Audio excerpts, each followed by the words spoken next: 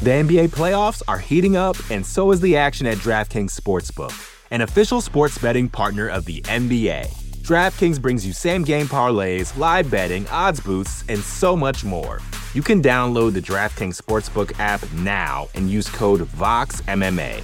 That's code VOXMMA for new customers to get $150 in bonus bets when you bet just $5. Only on DraftKings. The crown is yours. Gambling problem? Call 1-800-GAMBLER. Or in West Virginia, visit 1-800-GAMBLER.net. In New York, call 877-8-HOPE-NY or text HOPE-NY 467-369. In Connecticut, help is available for problem gambling. Call 888-789-7777 or visit ccpg.org. Please play responsibly. On behalf of Boot Hill Casino and Resort in Kansas, 21 and over. Age varies by jurisdiction. Void in Ontario. Bonus bets expire 168 hours after issuance. See dkng.co/bball for eligibility and deposit restrictions, terms, and responsible gaming resources. You're listening to the Vox Media Podcast Network.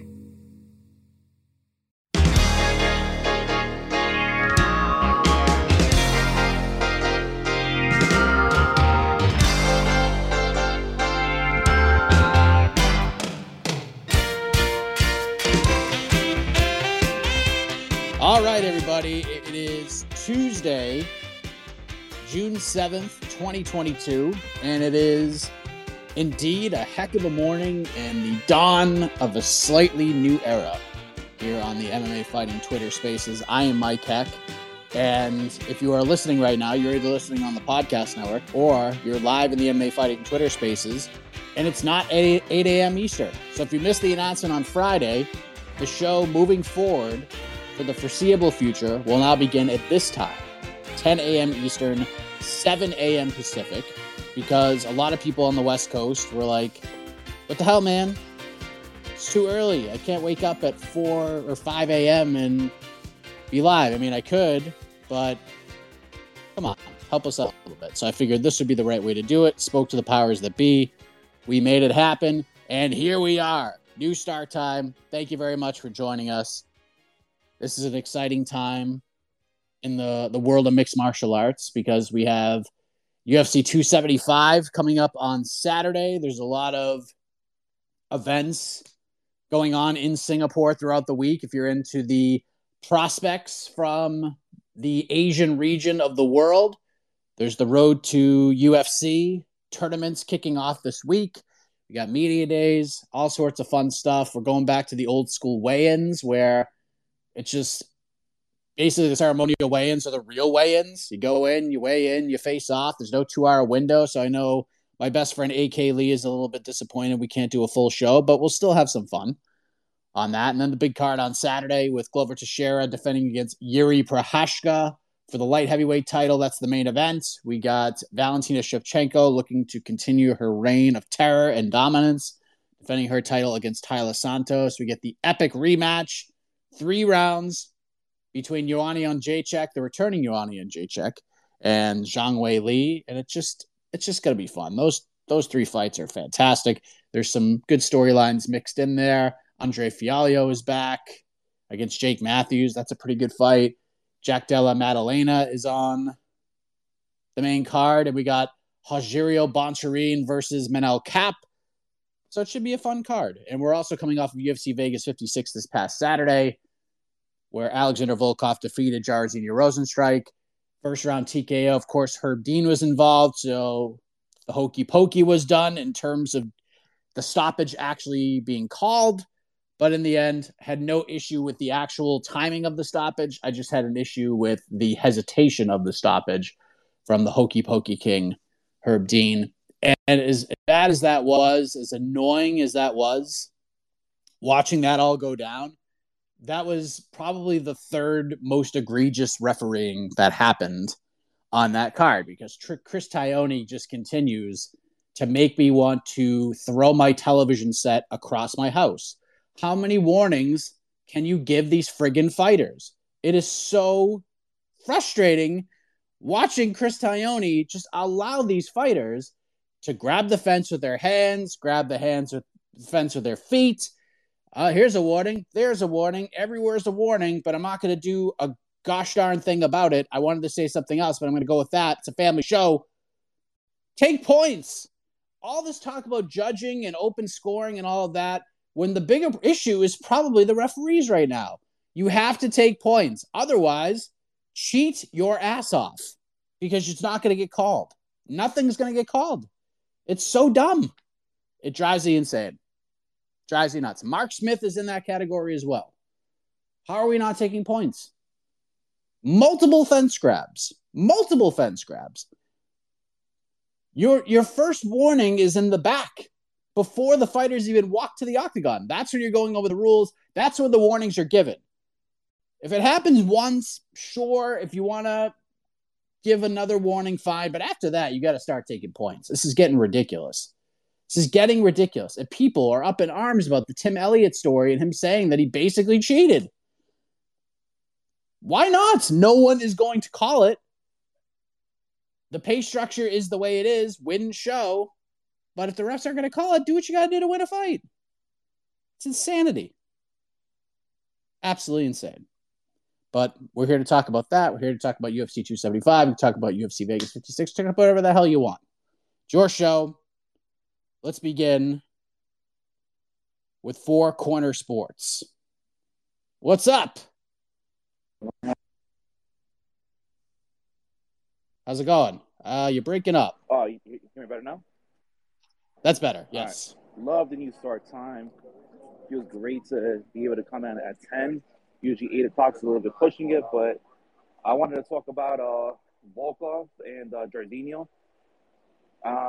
One of them ended up going on the 2-fight losing streak, and that was Jairzinho. Is one of them going to be fed to Almeida or Alexander Romanov, you think?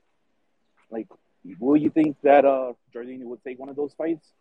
And I mentioned for my submission for Otno. I don't know. What do you think of this matchup between Volkov and Chris Daukaus? I know Volkov pretty much has fought everybody for the most part in heavyweight, and I think it should be an interesting matchup. I mean, that could be like a good co-main event on a fight night, maybe on a main event for a fight night. And I saw the news that they're in the works of making Marlon Chito Vera versus Dominic Cruz. I'm going to get your thoughts on that and your opinion, maybe, on Joanna coming back. If she gets a victory, will the UFC catapult her into a title fight immediately? All right, thanks, Mike. Have a good one. I mean, look, that was the first call. See how fresh everybody is? Get that couple hours extra rest, sleep, if you will. Ready to go. First question, I will address the aftermath of UFC Vegas 56. I would say that Alexander Volkov is going to be fed Alexander Romanov. That's how I would do it because, listen, it's a win, and he didn't lose 2 in a row, but he also didn't go anywhere with that win, if that makes sense. That fight was basically to keep the same exact spot that they were already in. So he doesn't improve much. He just gets the second paycheck. Jairzinho loses 2 in a row, and I think you just got to throw Romanov in there and just see what happens. Worst case, what happens? Volkov wins, beats a guy like Romanov. He gets the rub off of that because there's a lot of excitement around Romanov right now. Volkov gets to take a step forward in the eyes of a lot of people. And if Romanov beats Volkov, now you know this guy can beat top 10 talents. Let's push this guy. He might be a couple wins away from fighting for the title at that point. I think with Romanov where he is now, I know he just beat Chase Sherman, and Chase is a great guy. One of the lower ranked heavyweights in the world, if we're being honest, especially UFC fighter, but he treated him accordingly as a minus 4,000 favorite or whatever the hell he was by the time that fight actually happened. But yeah, as far as Jairzinho goes, I don't know. If Derek Lewis loses to Sergey Pavlovich, I'd probably do Derek Lewis either way. Win or lose, everyone's been wanting to see Jairzinho versus Derek Lewis. I think you just kind of do it now. Neither is close to a title shot at this point, so that's probably the way I would go with that. The Dominic Cruz Chito Vera news. Listen, we tell you this all the time. If we haven't reported it, it's not done, and that's the case with this one. That's all I can really say. It is being discussed. It is an option for August 13th, but to say that that fight is done for August 13th, that we could slot that in as the main event for August 13th, would be premature from all indications from what I'm being told. But it is being discussed. It is what the UFC wants. I know it is verbally agreed on one side. The other side, not really sure just yet. So that'll be a good fight if it happens. I'm in for that. Give Marlon that shot. I actually would probably give Marlon something a little bit higher than Dominic Cruz. I like the Petr Yan idea better. But again, I don't know if Marlon wants to wait till October to fight. I know Marlon seems to want that August timeframe, and Dominic Cruz seems to want that August-September timeframe as well. So I think timing lines up for both guys. I'd watch the hell out of it. Let's do it if it happens. And then if of course, Joanna coming back, first time since the Zhang Weili war a little over 2 years ago, and she's fighting Zhang Weili again. If she wins, does she get a title shot? Abso-freaking-lutely she does. And she will fight Carla Esparza, and she will be a minus 300 favorite to beat Carla Esparza more than likely after that first fight. And Carla being the champion is super cool. It's a super cool story, her coming back. I know the fight wasn't good at all.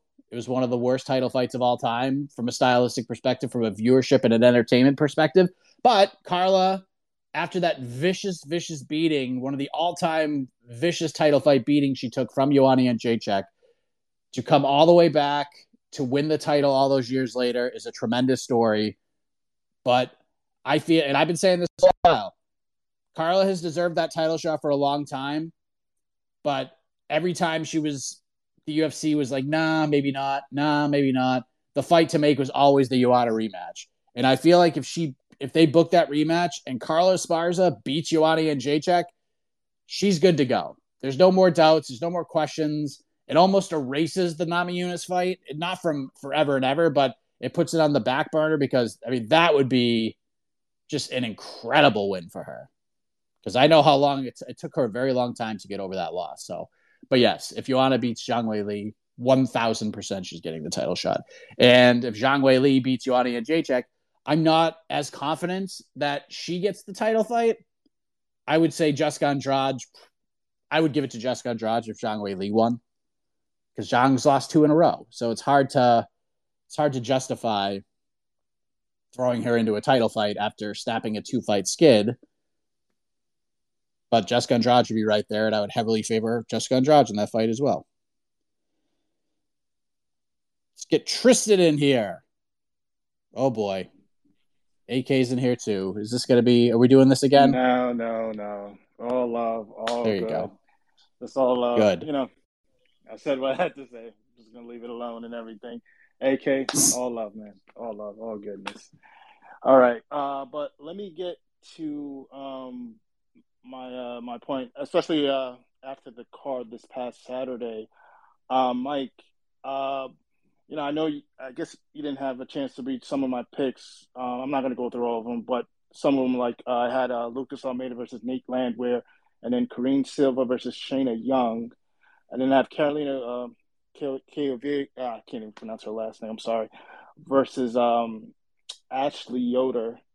I think that fight lines up because Yoder is coming off an injury, but I think she said on Instagram that she's hoping to start training. She's just waiting to be cleared.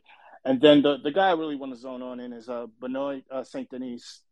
I have him facing Mason Jones. That would have been great on the London card because Mason Jones is also from Wales, so he has a fan base there. So that would have been pretty good to have those two fight match up. But it's just too quick of a turnaround for Saint Denis. But speaking about Saint Denis, my thing about Saint Denis, he looks like he's a prospect, and I think he could do some things in this lightweight division. The way he fought, I was really impressed. He was so good with his transition as far as his grappling was concerned, and he's always going forward. Now, he almost got caught with a knee, so he did talk about that in his post-fight scrum, that he's trying to be a little bit more patient instead of just like have this warrior mentality, just put pressure and go after it. So I think over time he's just going to get really good, and we're going to be speaking about him more and more. But my question also too is, do you think the lightweight is catching up with the bantamweight as far as deep prospects coming up? I want your thoughts on that because I mean we're starting to see them pop up here more and more and more. So I'm liking this lightweight division more and more as the prospects are coming up. Hopefully, at some point, the lightweight division, the fighters on the top, like that gets all situated. So, a lot of the younger prospects starts coming up. So, just your thoughts on that. And that's all I got for you today, Mike. All right. Thanks a lot for everything. Thanks, buddy. There he is, Tristan Gordet. Yeah, I mean, listen, if the matchups that you suggested, if they make those fine. Kolokaevich, I probably wouldn't go the Ashley Yoder route. There's really, to me, there's two ways you go with it. You either just throw her in there with other like fun vets. Like I love the Angela Hill idea. I think that fight is a perfect fight. If that fight doesn't come together, if we're not going the vet route, then you kind of have to, and I hate saying this, you have to litmus test her. And I know she was on a bad streak. And it was such an emotional, great moment for her, but you have to use her to either put herself over against a really tough prospect or put the prospect over against a former title challenger with the name and a little bit of momentum right now. So if they did, my dog's going crazy again. I'm in Florida and the dog is still going crazy. So if they did Angela Hill, I'm fine with that. If they did someone like Lupi Godinez, I'm fine with that as well. Ashley Yoder, not really. I mean, Ashley's still in the UFC. She's been in there for a while. But I just feel like, I don't know. I feel like she's past the prospect line. But yeah. Brianna Fortino, like when she gets medically, like when she's ready to go and she's not just booked, like she's ready to actually fight and Yoder's ready to fight. That's a good comeback fight for Brianna Fortino, FKA Brianna Van Buren. Let's get Patrick in here. I know he's been waiting a little bit. CRJ, you're on deck. Patrick, what's up? Hey, Mike. What's up, buddy? Hope you're having a heck of a. You know it. I guess I wanted to chime in on the all the reffing stuff.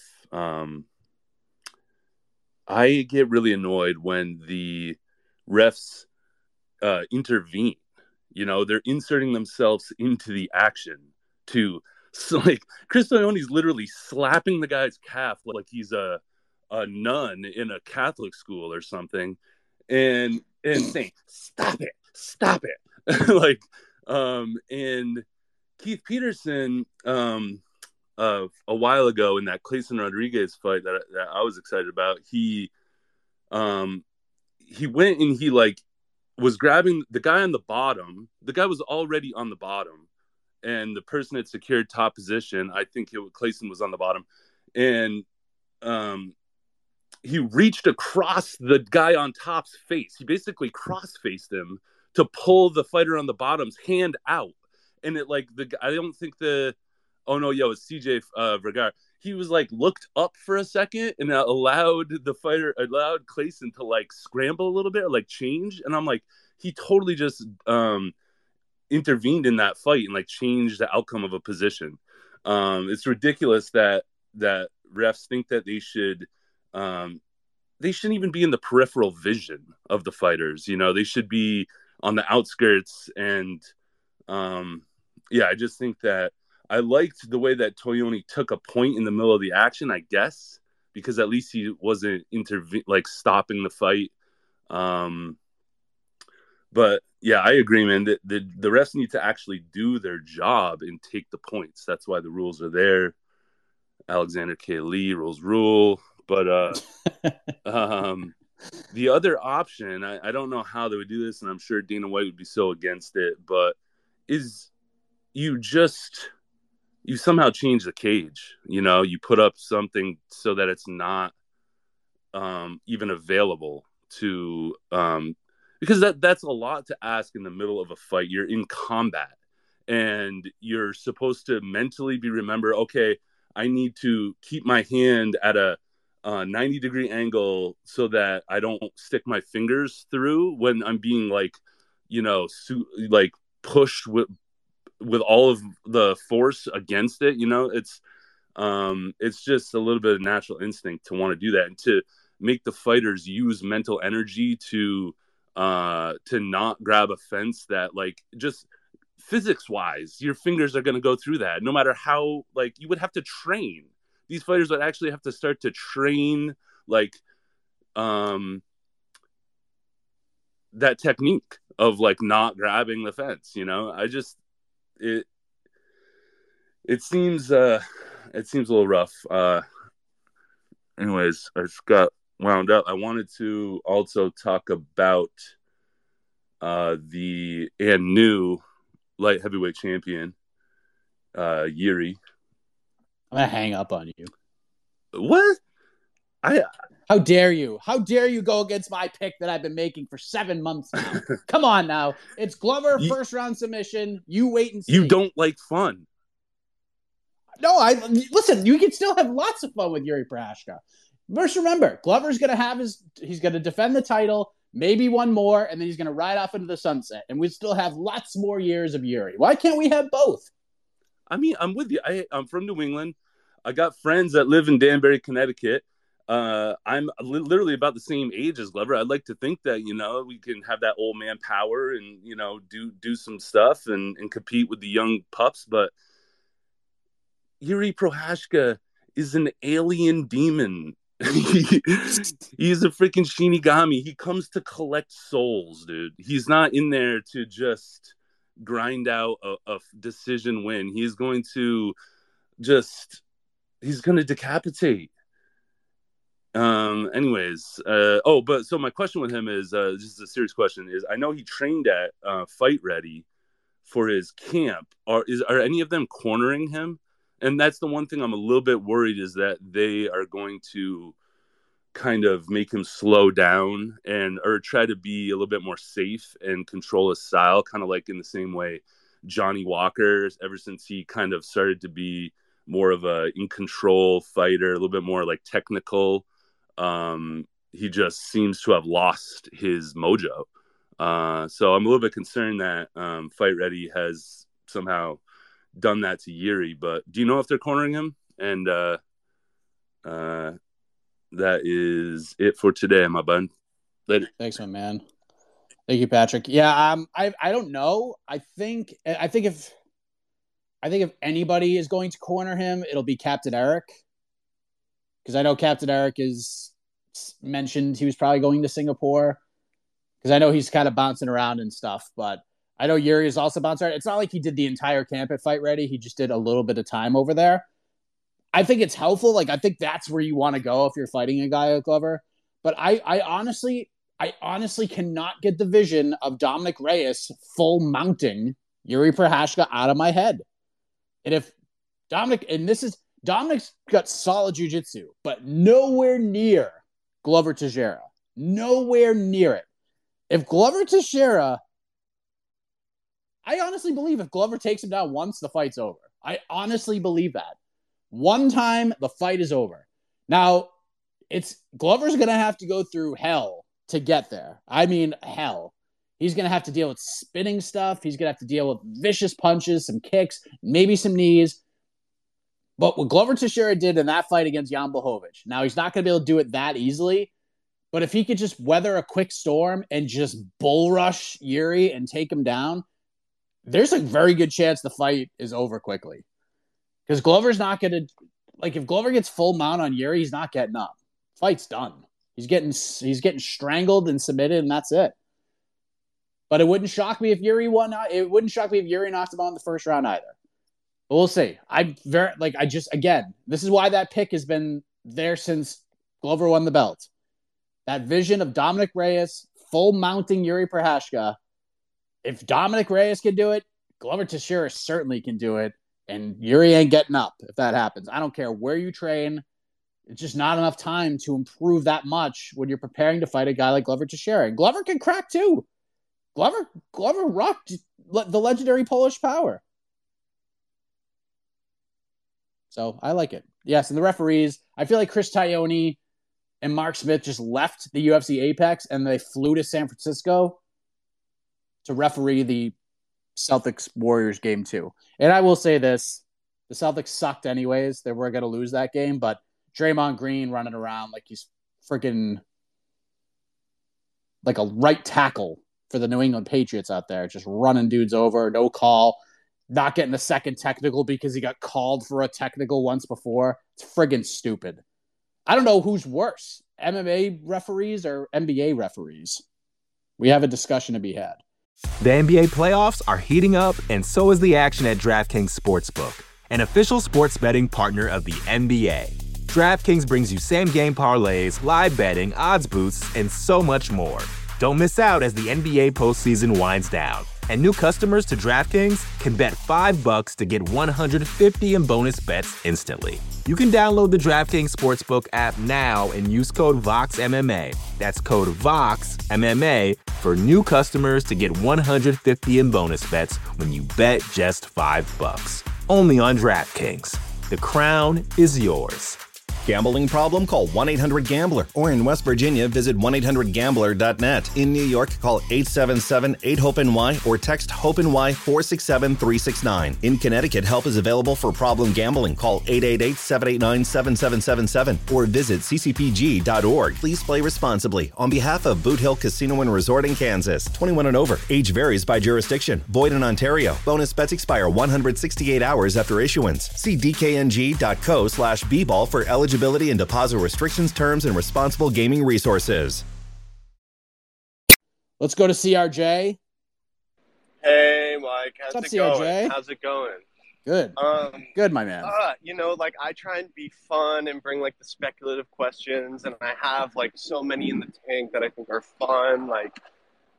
But I want to talk about something kind of serious, and it's kind of been bumming me out. And I guess it's like related to this Twitter space, which I really love because for me, I don't really have any friends that follow MMA. Like I'm from New York and I'm from, I'm born and raised here, and there's just not a lot of people I know who like MMA. I'm, come from my friend group's more sort of like artsy fartsy type beat.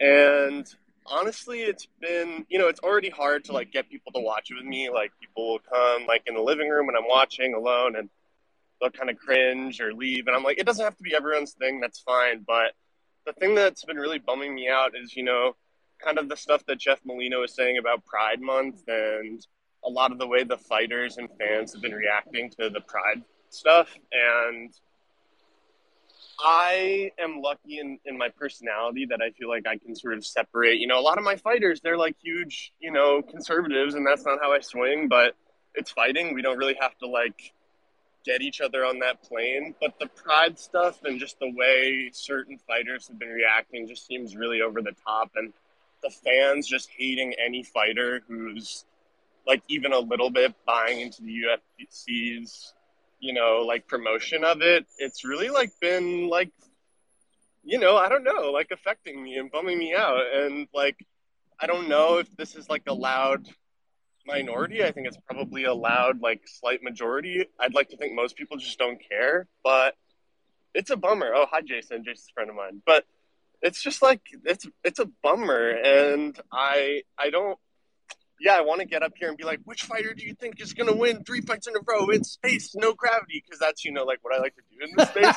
But like, I don't know, maybe I'm overreacting, but it's been bumming me out this week. Like, I don't know, in another world, like someone like Jeff, like it's not even like Jeff Molina said anything or the other fighters, and it's just hate and hate and hate. Mike, am I overreacting? Am I being a snowflake right now? CRJ, you're the man. I loved so much about your honesty there. It was just great. And now, I mean, here's what I'll say. I don't want to get into the whole thing and the politics and all that stuff. I don't know how long you've been an MMA fan. I don't know if this is something that is newer to you, if it's maybe the last couple of years, maybe. Because I've seen a lot of fans, especially ones that come on the show and talk, they weren't MMA fans until the pandemic because the UFC was really the only thing going on. And Luckily, we were putting out just a redonkulous amount of content. It was like right when I started, when the pandemic happened, and it kind of just worked out great. I'm going to bring you back in real quick, CJ. I just want to know how long you have been a fan of the sport. Yeah, like I didn't watch any MMA, and I got trapped inside, and I was doing my like honors thesis at school, and then I just like caught up on the whole thing. So Okay. yeah, sorry to interrupt. Right. I just No, it's cool. No, I was curious of that myself. CRJ, you're learning a valuable lesson. You're learning a valuable lesson, and I understand that this thing's bumming you out, and it should. I understand why it would bum people out, but you also have to understand a very important lesson in being a fan of this sport. There's no gray area here. This room, 99.8% of them, we've had, I think, one person so far in like the 7 weeks we've done the show who is just an awful human being.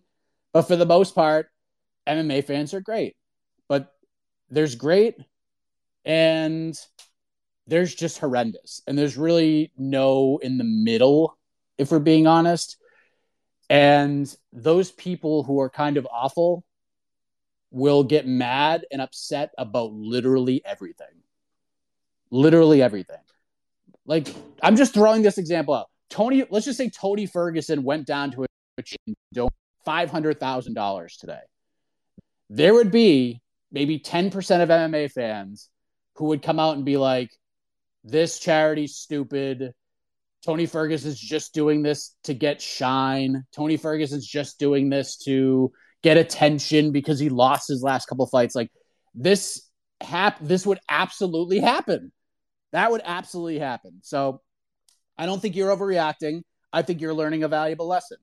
Most MMA fans like MMA, and they like the fighters, and they want everything to do well. And a lot of things are positive. And oftentimes, I am positive, and AK is positive. He's the freaking prince of positivity.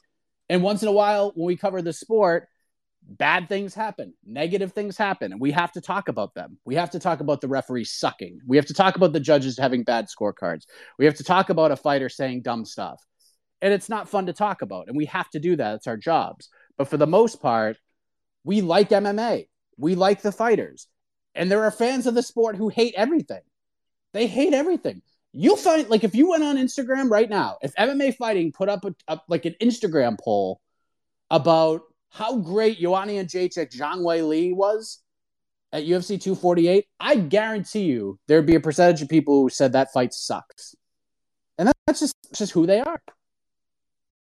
That's just who these people are. So you just got to deal with it, man. You just got to deal with it. But understand, when you come into a room like this, for the most part, we're just going to have fun.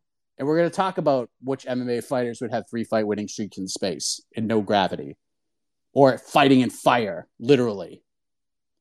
Which, by the way, towards the end, because you guys are the best, I just got a little distracted. My little brother just sent me a text message that kind of threw me for a loop. And I will let you guys know about it in a minute. Because maybe we can help the situation, because it's pretty gnarly, and I know both of the people involved in this, and it is horrible. But I'll save that for the end of the show.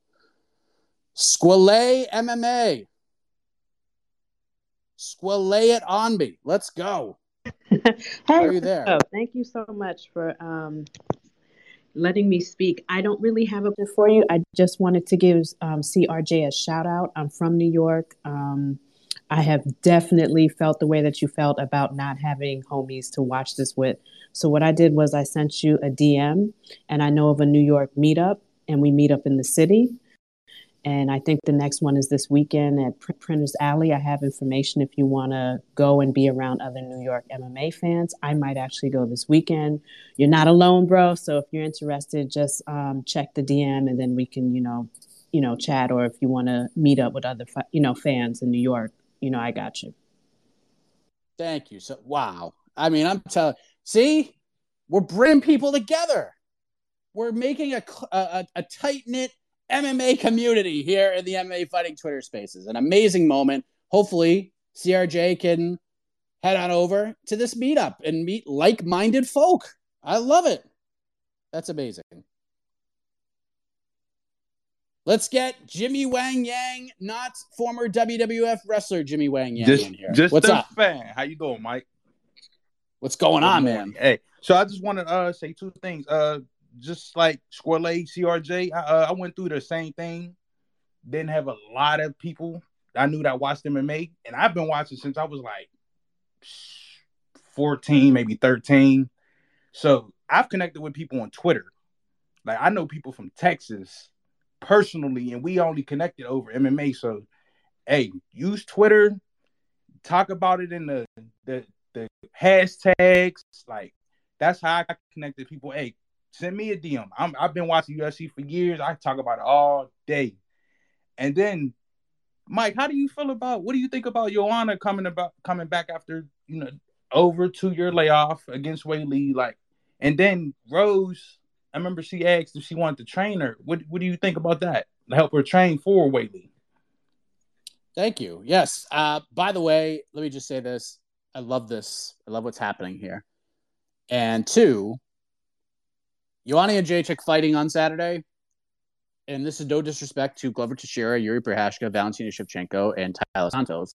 Joanna and Jacek fighting on Saturday is the most interesting thing on this card. And that just goes to show you how good this card is, in my opinion. Now, is it top heavy? Yes. Is the main card, is this like a main card loaded type of event? Yeah. Obviously the Andre Fialho, Jake Matthews fight on the prelims is good because Andre is starting to make a name for himself. He's becoming Cerrone-esque, Kevin Holland-esque, where he's fighting every month and he's just staying active and busy and he's getting on Dana White's radar, which is very smart on his part. But Joanna and Jacek returning after over 2 years is the most interesting story on this card.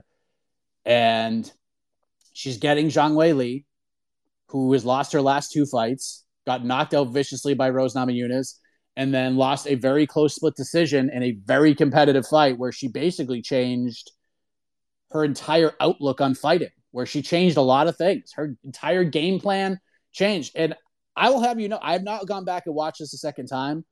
Watching it live, I thought Zhang Weili beat Rose Namajunas. Now, don't hate me on that. It was a super close fight, not a robbery or anything like that. Just watching it live, I thought Zhang Weili won. I will also say this, watching it live at the time, I was not working for MMA Fighting. I joined MMA Fighting shortly thereafter. But watching it live, UFC 248, I thought Joanna beat Zhang Weili as well. But I was also working for another website, and I was trying to do a live recap of the card. I think it was actually like live blogging the fight, which was insanely difficult to do. But I just can't wait to see it. 3 rounds. I know a lot of people want 5 rounds. I'm happy with 3 rounds. Those 2 women beat the ever-living hell out of each other for 25 minutes. Let's have hearts. Let's have souls. We're going to see these 2 beat the living hell out of each other again, but just for 15 minutes. And it's going to be super fun.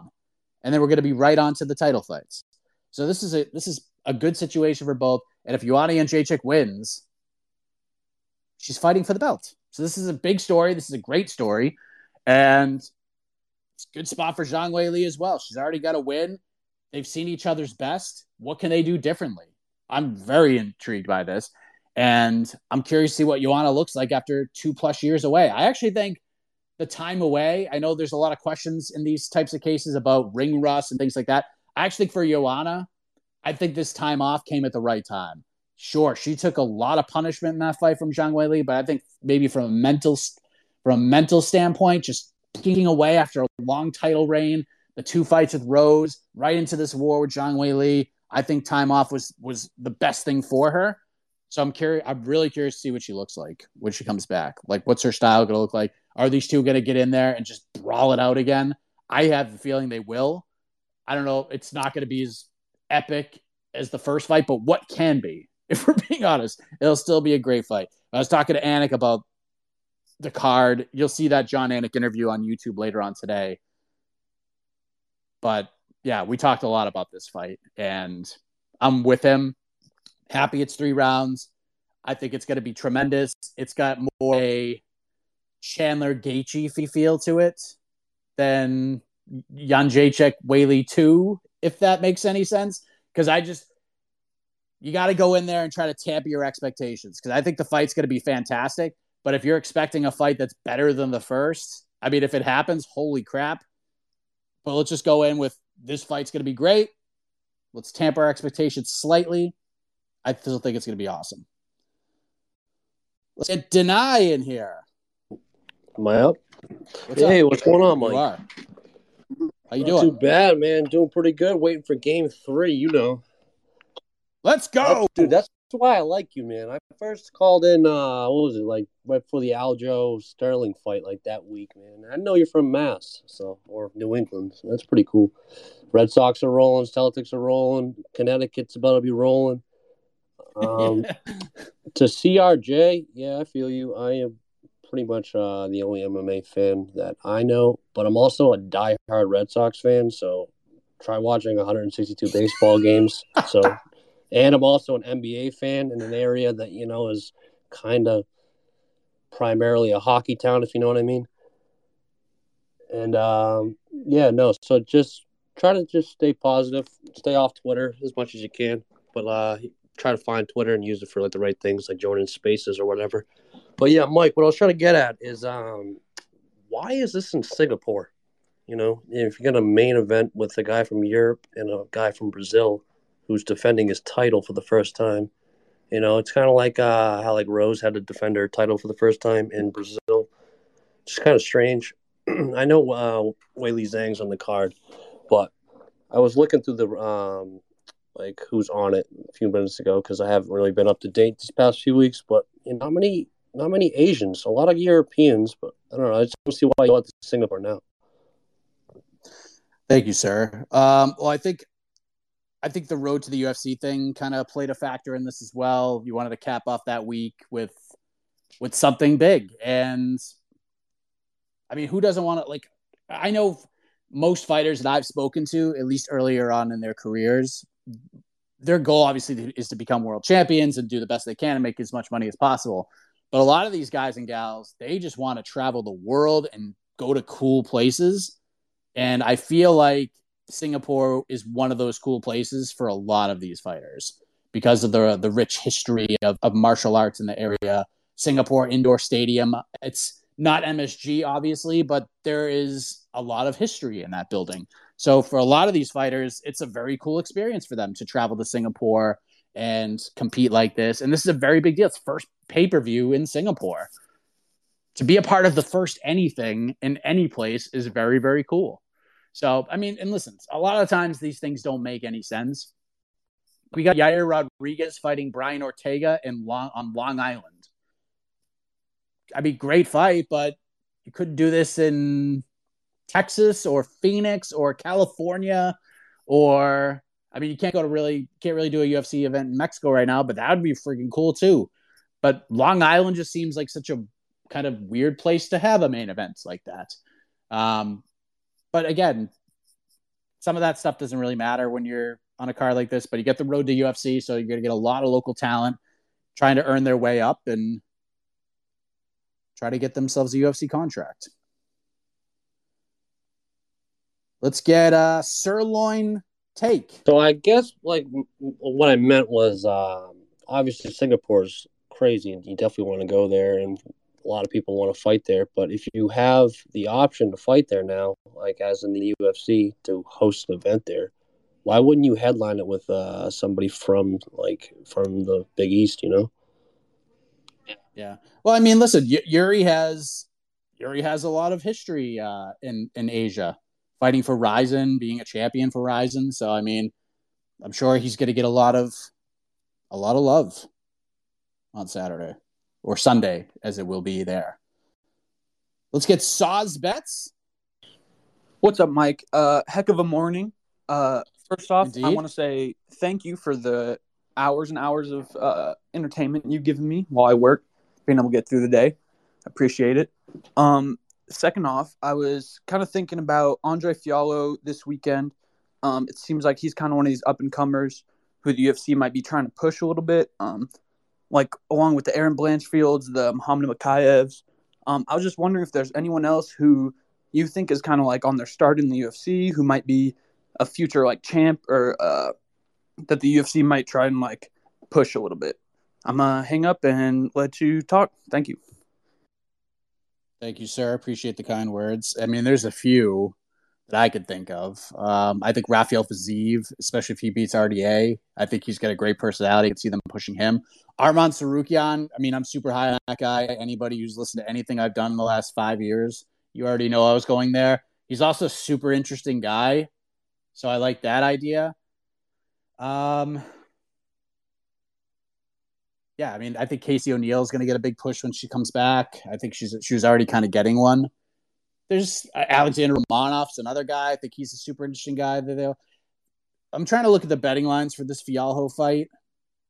Fialho's a minus 140 favorite. I think there's some serious live money on Jake some live interest in Jake Matthews at plus 120. I think Jake's the better fighter here.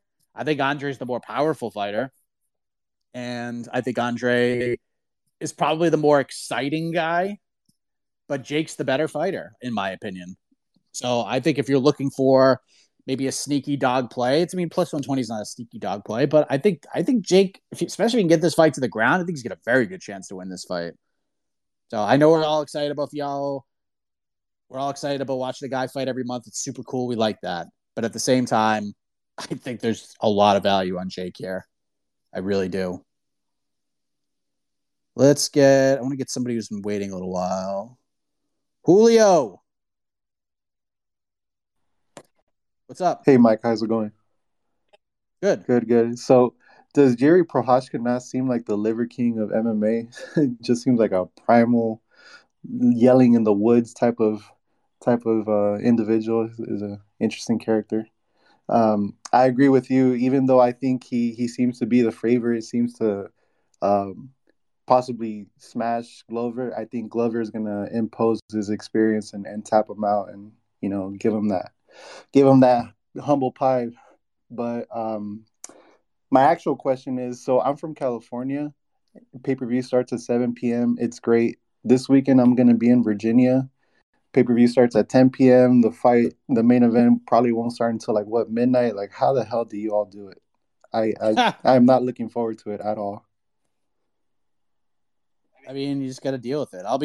We'll be up work. AK's with me here. We're going to be up work until 6 a.m. And then we're going to sleep for an hour. And then we're going to wake up. And we're going to do on to the next one the next morning. I mean, that's just what we do. That's how it is. And we love it. But yeah, last week was awesome. 1 p.m. Eastern prelims, 4 p.m. Eastern main card. Excellent. It's the way it should be. You want to mix it that October pay-per-view? It wasn't even really pay-per-views on ESPN Plus, UFC 276. I think that started at 10 a.m. Eastern. Let's go. Mix in those once in a while. When they go back to Abu Dhabi in October, I truly hope they do the same thing. I love it. No problem mixing in that every once in a while.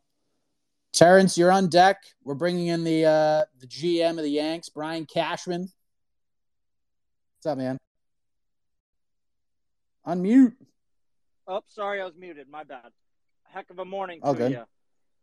Indeed. All right, quick thing. So how much of a disadvantage are these female contenders coming up when they're getting their first 5-round fights in a title fight against, for say, Valentina Shevchenko? I mean, mix in maybe a couple more lower name 5-round main events for females. And then another thing, I got a parlay going for this Saturday. I got Glover Teixeira. I got Joanna Jędrzejczyk, Andre Fialho, Brendan Allen, Manel Kopp. How do you think about that? Wow. So here's the first thing I'll say. A little plug. As you guys have probably seen if you're MMA Hour fans, GC in Paris for the French Open. So I will be joining Jed Meshew for No Bets Barred. I have no idea what we're going to do because I'm not going to actually place any bets on this card. So he said we're just going to go and do some silly stuff and get a little crazy. And that's what we'll do. One thing I will tell you is that parlaying with underdogs is a horrible idea. Maybe it'll pay off for you. Maybe you'll rub it in my face. But rule of thumb, it's like when you're playing blackjack and you get 2 8s or 2 aces, you split them every time. You double down on 10 and 11. You don't parlay underdogs, especially multiple underdogs. But I wish you luck. Glover's a good pick. I'm telling you, I think Jake Matthews has some value, but that's a parlay piece. Brendan Allen's good parlay piece. Manel Cap, good parlay piece. Bonta Reed's really good, man. I think he's getting slept on a little bit, but I think if Manel fights like Manel, he'll win. But if he fights like he did his first couple of UFC fights where he's trying to just outpoint guys, he's not going to win. But if he goes out there and just slings those hands, man is a problem. And I think there's a very good chance he could fight the belts very soon. When you need mealtime inspiration, it's worth shopping Kroger, where you'll find over 30,000 mouth-watering choices that excite your inner foodie. And no matter what tasty choice you make, you'll enjoy our everyday low prices, plus extra ways to save, like digital coupons worth over $600 each week. You can also save up to $1 off per gallon at the pump with fuel points. More savings and more inspiring flavors make shopping Kroger worth it every time. Kroger, fresh for everyone. Fuel restrictions apply. Another day is here, and you're ready for it. What to wear? Check. Breakfast, lunch, and dinner? Check. Planning for what's next and how to save for it? That's where Bank of America can help. For your financial to-dos, Bank of America has experts ready to help get you closer to your goals. Get started at one of our local financial centers or 24/7 in our mobile banking app. Find a location near you at bankofamerica.com/talktous. What would you like the power to do? Mobile banking requires downloading the app and is only available for select devices. Message and data rates may apply. Bank of America NA, member FDIC. All right, Terrence. Maybe. The wheel is spinning. Hey, can you hear me? We got him. All Yes. right, perfect. I'm ditching a meeting at work. Yes. So I was more or less trying to follow up on a question that I asked, and you answered part of it, but you skipped over the other part. I do that. So and I think it's because it sounded aggressive, but I wasn't really trying to be aggressive. The question was about rushing other people to the front of the line and then slow playing the other ones. And you answered that part. But the other part that I was asking about was the other end of the coin. It's when you have let's use Carolina, for example. You have somebody like Carolina, and then you oh, the Hill fight makes sense.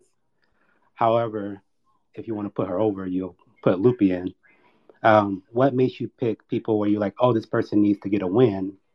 For example, trying to say Connor or Tony or somebody like that, versus oh no, that's a next big thing. When you want to feed the person who's coming up to somebody who possibly could give them trouble, more or less because of the fact that, let's say, for example, they beat somebody who's ranked, but it's a favorable matchup. Once they're in those rankings and they wind up losing after the fact because they fight somebody who's not favorable anymore, then be like Edmund Shavazian, I'm pretty sure I'm the last name wrong. And then they're just kind of stuck there, and then that messes up their trajectory. Because once you're in the rankings, you can't really pick your matches per se. So that's one question. The other one would be, do you think it would be a cool idea if refs and judges were known beforehand?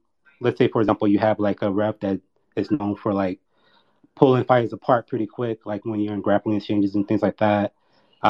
Some that quote unquote stop stuff early if they don't see something.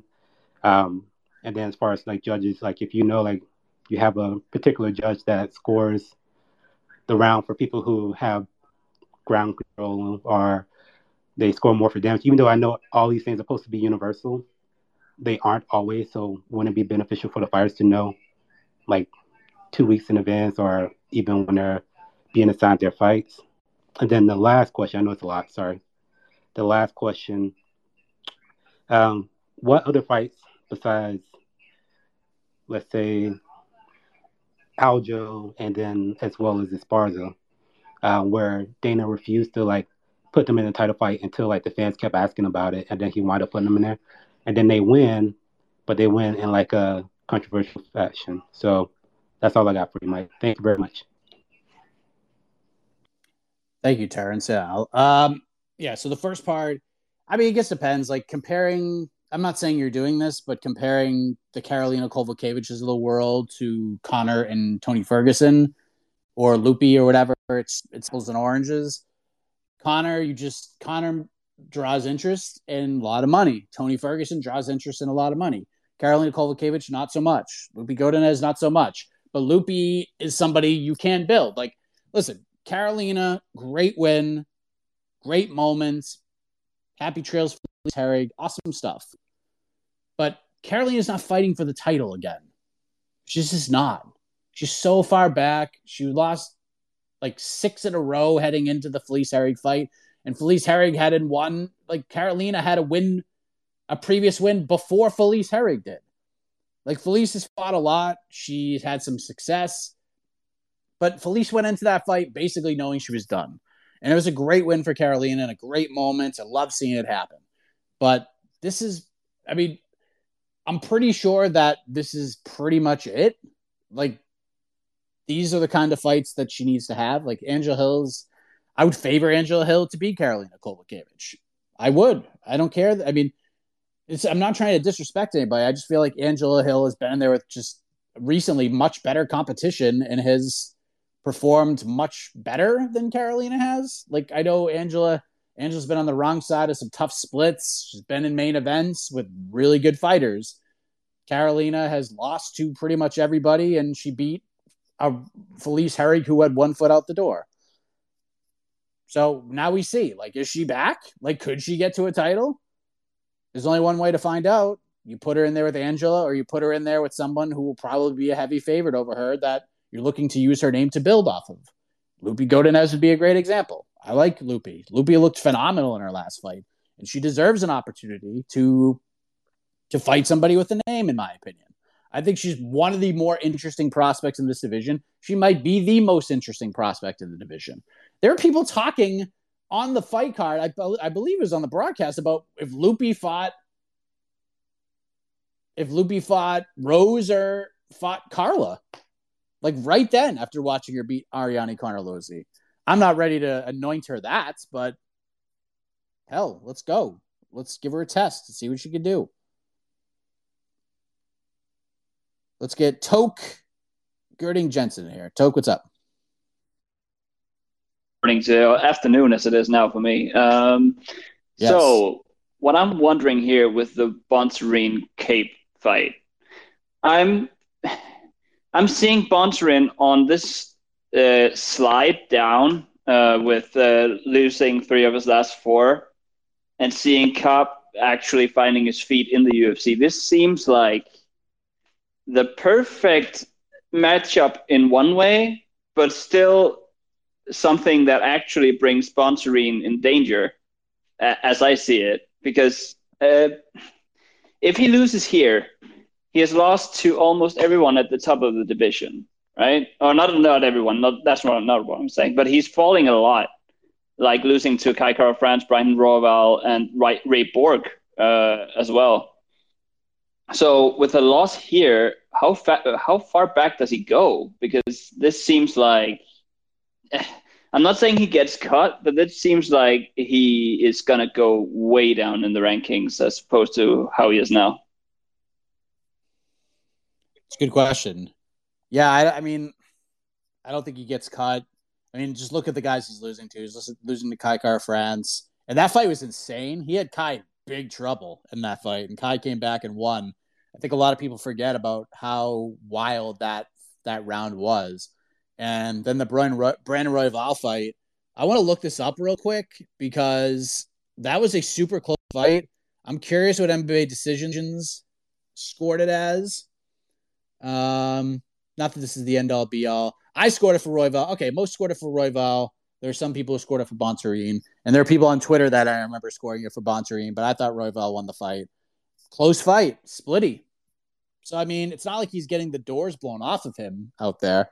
Although Manel is the kind of guy who can blow your doors off if you get him going. So we will see. I like the matchup. I mean, Bonserine's title hopes, at least for the foreseeable future, are probably on the line. But let's be honest. If he goes out and beats Manel Kape, how close is he to a title shot? He's probably still really far away, considering what this division looks like. So I don't think a loss completely crushes him. And a win's like a nice feather in the cap, but considering where this division is right now, we have a champion that is now saying that, which, by the way, Davis and Figueiredo's reaction to this interim title fight is probably the dumbest reaction I've ever heard of anybody. This is just so silly. The UFC is doing an interim title fight basically to make your next title fight way more interesting. Because at the time we had a 2-horse race. Do we do the Brandon Moreno fight again? Do we just go right back to that well? Or do we do this new contender in Kai Kara France? And the plan was, let's just do the Moreno fight, because I was in on the Moreno fight. If you want to do the Moreno fight 500 times in a row, I will watch it every single time. It's a great fight. So now he's hurt. He's out till maybe the end of the year.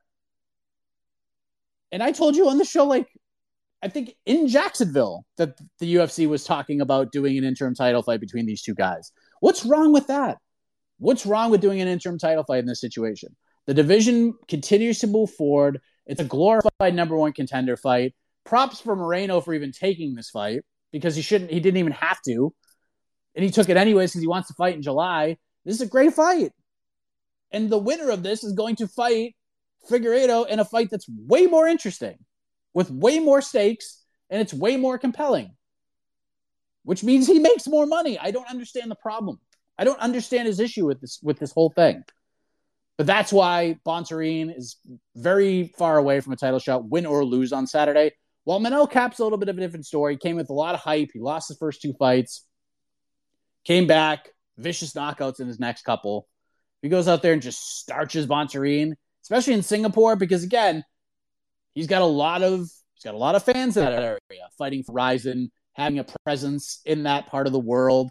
It'd be a very big deal. He will look like a star if he goes out there and starches Bontorin, which is there's a very good chance he can. So, yeah, I don't think there's a ton at stake for him. Lots at stake for Manel Cap, though. We'll take a couple more. Semi-casual MMA, you're up. Hey, Mike, I was just wondering if you've heard anything else about the PFL situation with Carlos Leal. I know that was a pretty big story last week, but then I didn't hear anything else about it. Oh, my God. Thank you for bringing this up. Jeez Louise. I mean, literally some of the dumbest promotional stuff I've ever heard in my life. I'm trying to think. There's another. Corey Hendricks is another one. Okay, Corey Hendricks. I'm just trying to pull this up real quick because I want to make sure I'm on the money. So if you missed between the links, we talked about this.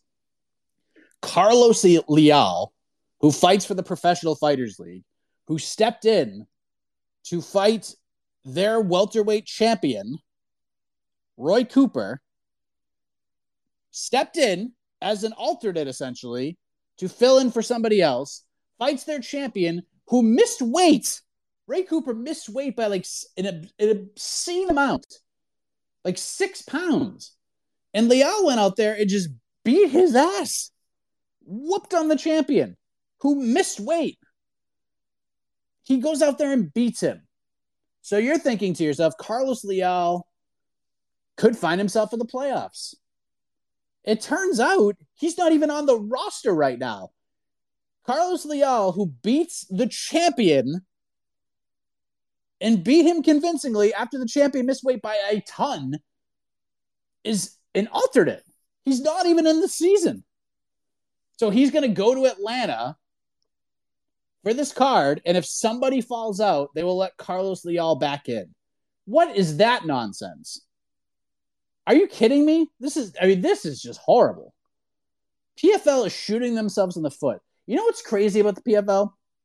There was actually a legitimate case a month ago, a legitimate debate on whether or not PFL had jumped over Bellator as the number 2 organization, especially amongst like the mindsets of the North American fans. It's UFC for a long time. It's been UFC, Bellator.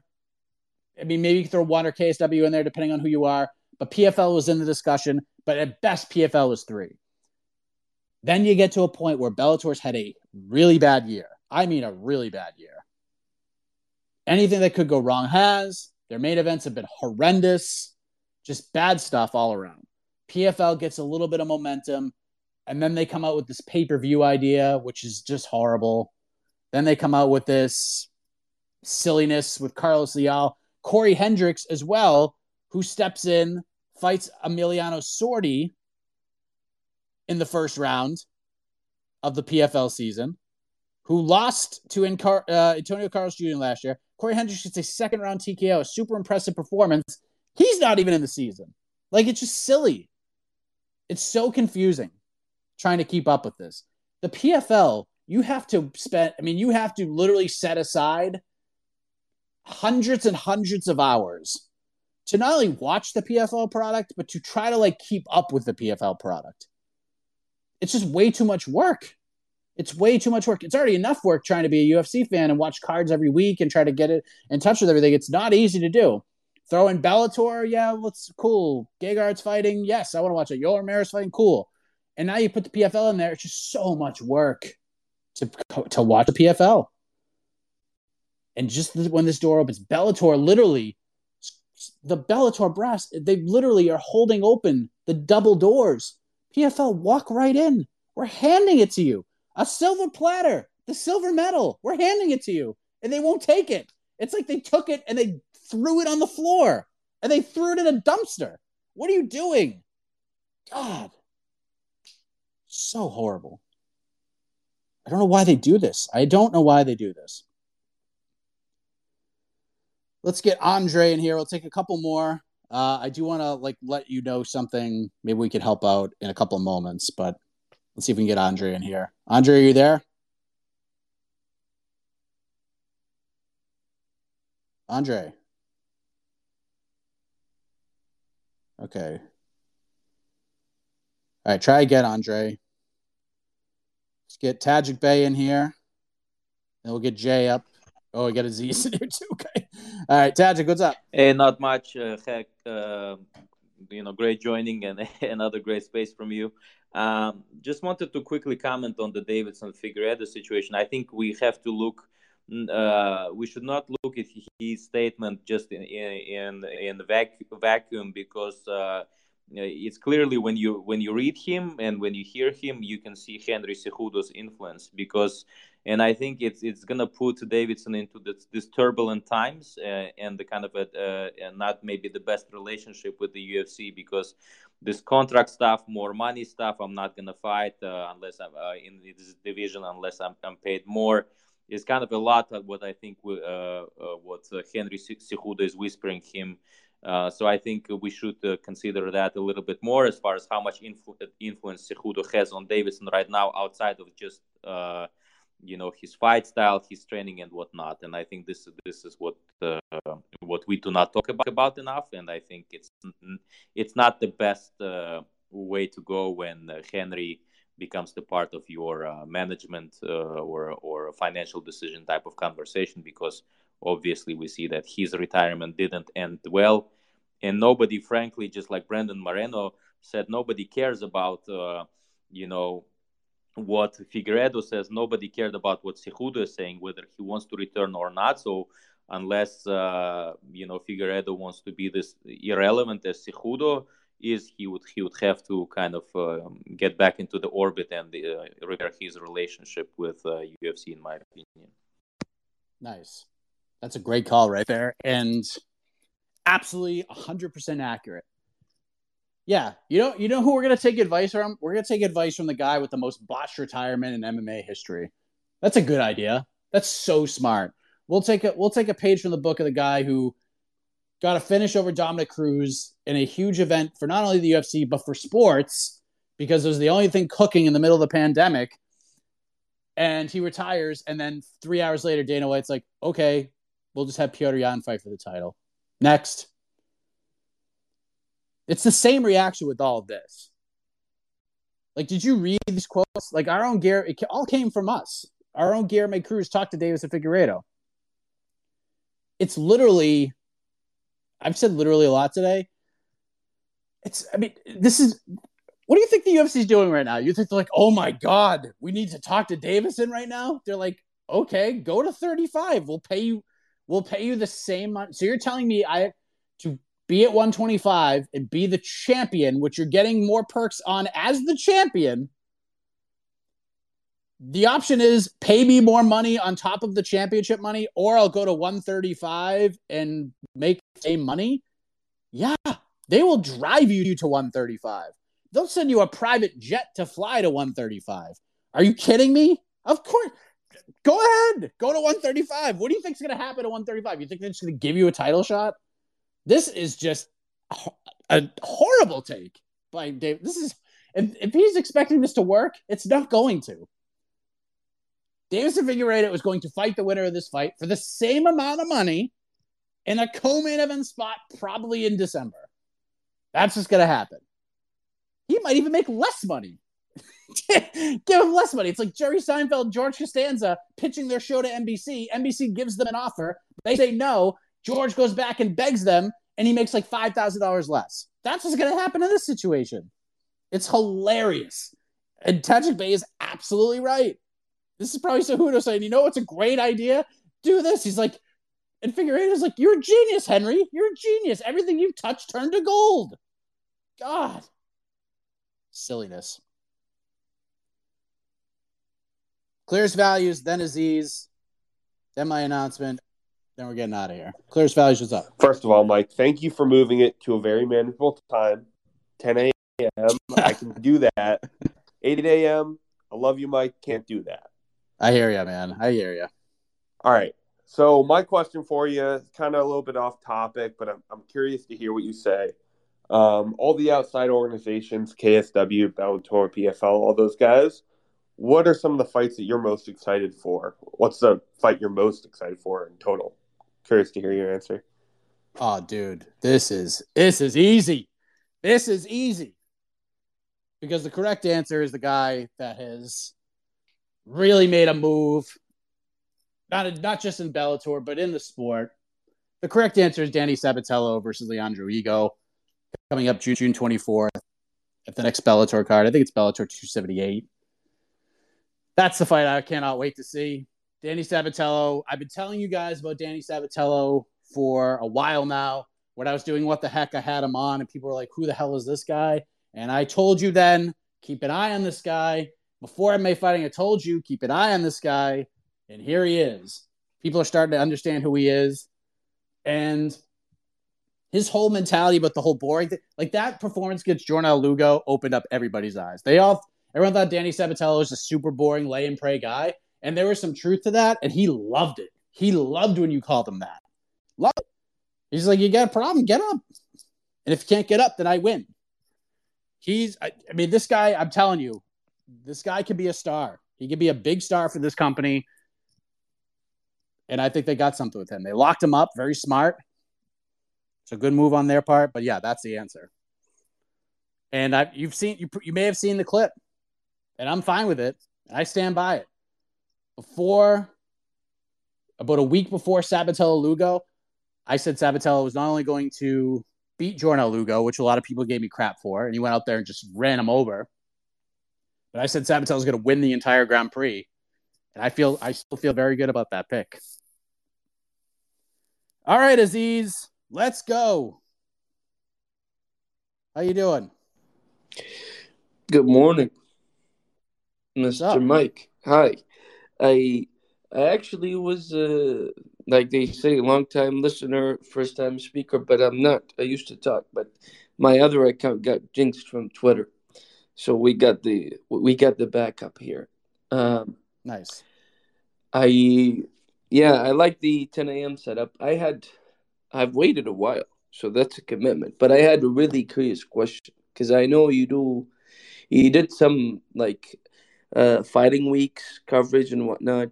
Who was would you say, most intimidating fighter to get close to in an interview and just see the energy from, or who would give you a starstruck, as they say? And I know you've been talking a lot. I just have another thing that I want to ask. So I'm going to my first UFC event in July for the July International Fight Week for the Adesanya card. And bro, how expensive it is to be a UFC fan. It's ridiculous, Mike. Like, have you noticed the increase in the last 3 years, or what has happened to the UFC, Brent? Because it's like now it's just crazy. Tickets are like 500, and that's like even if you try to get the ticket like 2 months ago or something. But cheers, man. Thanks, man. Yeah. So two things. One, I'll announce this right now. I will be in Las Vegas. Never been to Las Vegas in my life. I've been covering this sport for a long time. I've never been to Vegas. Never stepped foot in Vegas. Didn't even have a layover in Vegas. But I will be there for International Fight Week. I'm going out there the Tuesday before, and I will be there. I just found out yesterday that I will be going. So it'll be myself. It'll be Jose Youngs. There's going to be a Radio Row out there, like kind of like the Super Bowl, where you have like your own area to do stuff. We have a spot, and we're going to do lots of stuff. I can't frigging wait to see what we could do out there. So I will be there with Jose. I'm super pumped. As far as the other question, have you felt like the aura, the energy,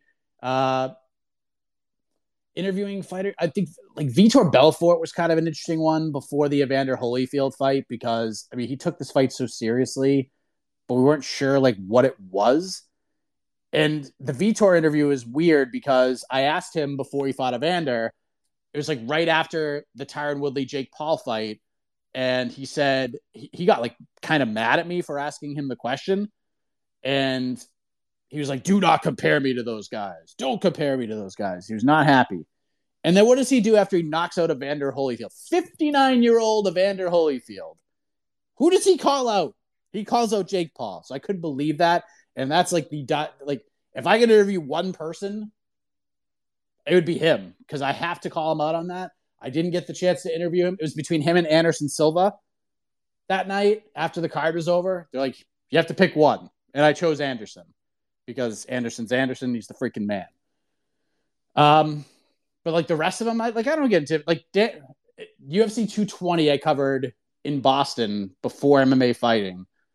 Jose was working for the same site I was working for at the time. We were both at Fansided, the glory days of Fansided. And Daniel Cormier was getting ready to fight Volkan Ozdemir, and never see it. And I got the chance to like get in kind of like a scrum type style and got to ask him a couple questions. He gave me some really insightful answers. So that was a pretty cool moment for me, being able to talk to him. And even interviewing Holyfield, like as scary as that interview was, and it gave me so much pause, it was still kind of cool to like just be in a room and conversing with Evander friggin' Holyfield. Like, this is nuts. Craziness. So, but I am pumped that I will be out there for International Fight Week. We'll get Jay in here.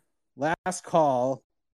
Then I'm going to read something very important, and hopefully you guys can help out with this. What's up, Jay? Hey, Mike, what's up? Can you hear me? Yes. My fault also if you kept seeing a bunch of requests. For some reason, every time I would go to like the ESPN app or Instagram and try to listen to it, it would cancel my request for some reason. So sorry about that if you kept seeing. It's okay, man. You're good. But I just want to talk about two things real quick. Well, first off, I'm with you, Team Glover, all the way. I think he's going to get round one. But I'm going to take it a step further, and I think he could probably get a TKO if he does the same game plan like he did with Jan, take him down and like flatten his back. I think he can definitely ground and pound here again. He might not be able to get out of that lock that he's in with Glover on top of him. And so the first thing I wanted to bring up was with Gilbert Burns' interview with Damon Martin. I really think he brought up a great point about Khamzat and talking about his IQ and how it compares with Usman. Because Usman was able to put away Gilbert, and he actually fought really smart with how he was, and he wasn't like Khamzat brawling and trying to like scrap it up with him, which is one of the main points that his coach was telling him at the end, like stop brawling with Gilbert Burns.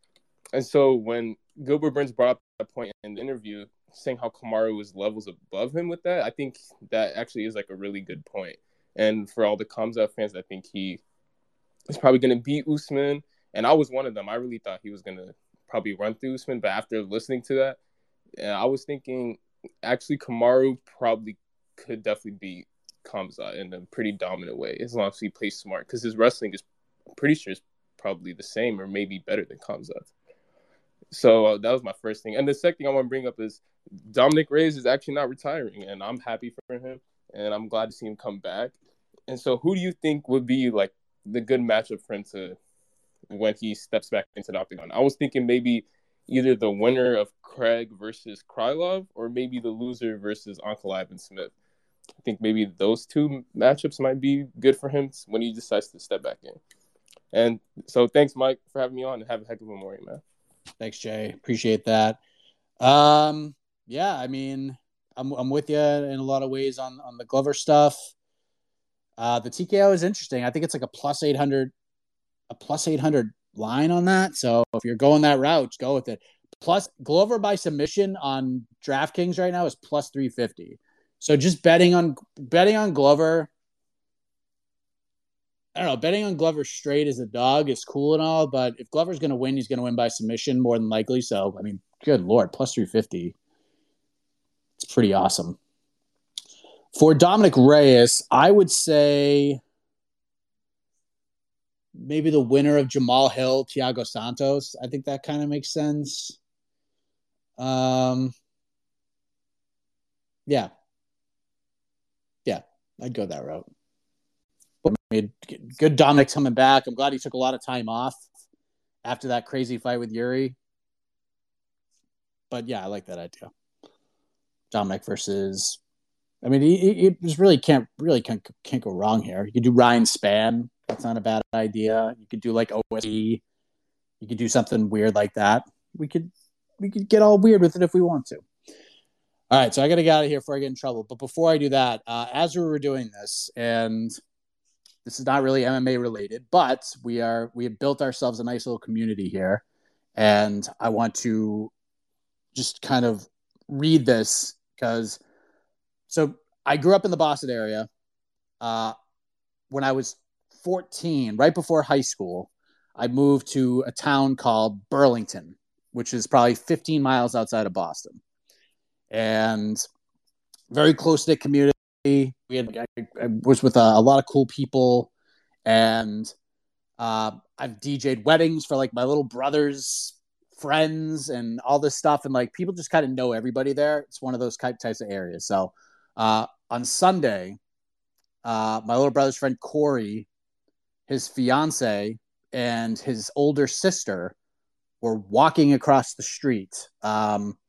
It's not really like the busiest street in the world, but it's got a little bit of traffic. So they're walking across the street on a Sunday night, and a car just ran them both over. Like literally ran them both over. They flipped upside down over the car. The woman who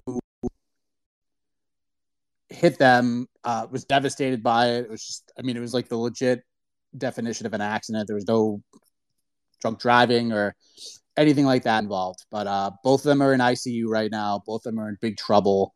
The fiance has a traumatic brain injury. She's got a broken wrist, broken lumbar. She's intubated right now. And the older sister has a broken pelvis, broken ribs, the same lumbar fracture. She got a really nasty concussion, but no brain damage. So, I mean, both of them are in very interesting spots right now. Both need a lot to happen to kind of change their luck. So they have a goal on GoFundMe of $45,000 so far. About a little over $13,000 has been raised. So I'm going to throw this out there. I'm going to challenge the MMA community, this MMA fighting community, if you will, to help these ladies out. Let's help this family out a little bit. Because if there's one thing, I know there's a lot of talk. CRJ was in here talking about sometimes this is a very negative space. Oftentimes when there's things like this that happen and it gets brought out to the MMA community, the MMA community comes through like nobody else. So my little brother asked me very, very nicely if I could share this information with all of you, with Twitter followers, etc. So that's what I'm going to do. So in a matter of moments, I'm going to post this GoFundMe link to my Twitter. You guys can read it and check it out. It's all legit. My little brother hit me up this morning. He's devastated by all this. He's very close with both of them. And it's just a rough situation. So anything we could do, $5, $10, whatever, let's make it happen.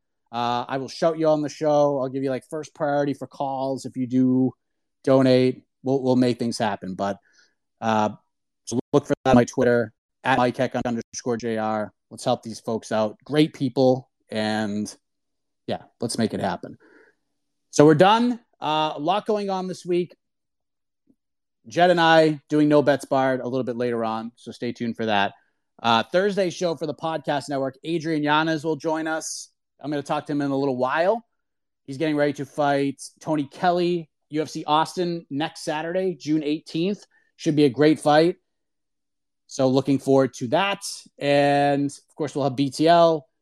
We'll have all the other stuff going on. We'll be back here Thursday, 10 a.m. Eastern, new start time for a brand new edition of Heck of a Morning. I think as we get closer and closer and closer to UFC 275 in Singapore. So thank you all very much. I appreciate it. Again, look on Twitter for that link and anything we can do to help these folks out.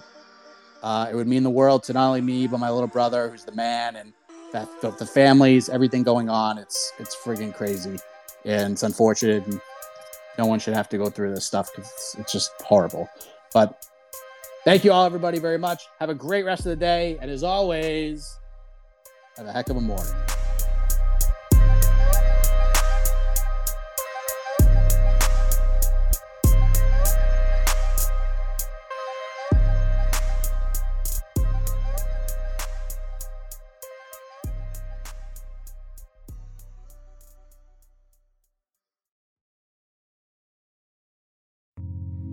You're listening to the Vox Media Podcast Network.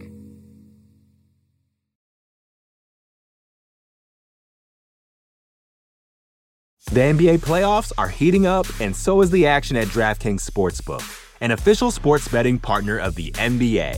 DraftKings brings you same-game parlays, live betting, odds boosts, and so much more. You can download the DraftKings Sportsbook app now and use code VOXMMA. That's code VOXMMA for new customers to get $150 in bonus bets when you bet just $5. Only on DraftKings. The crown is yours.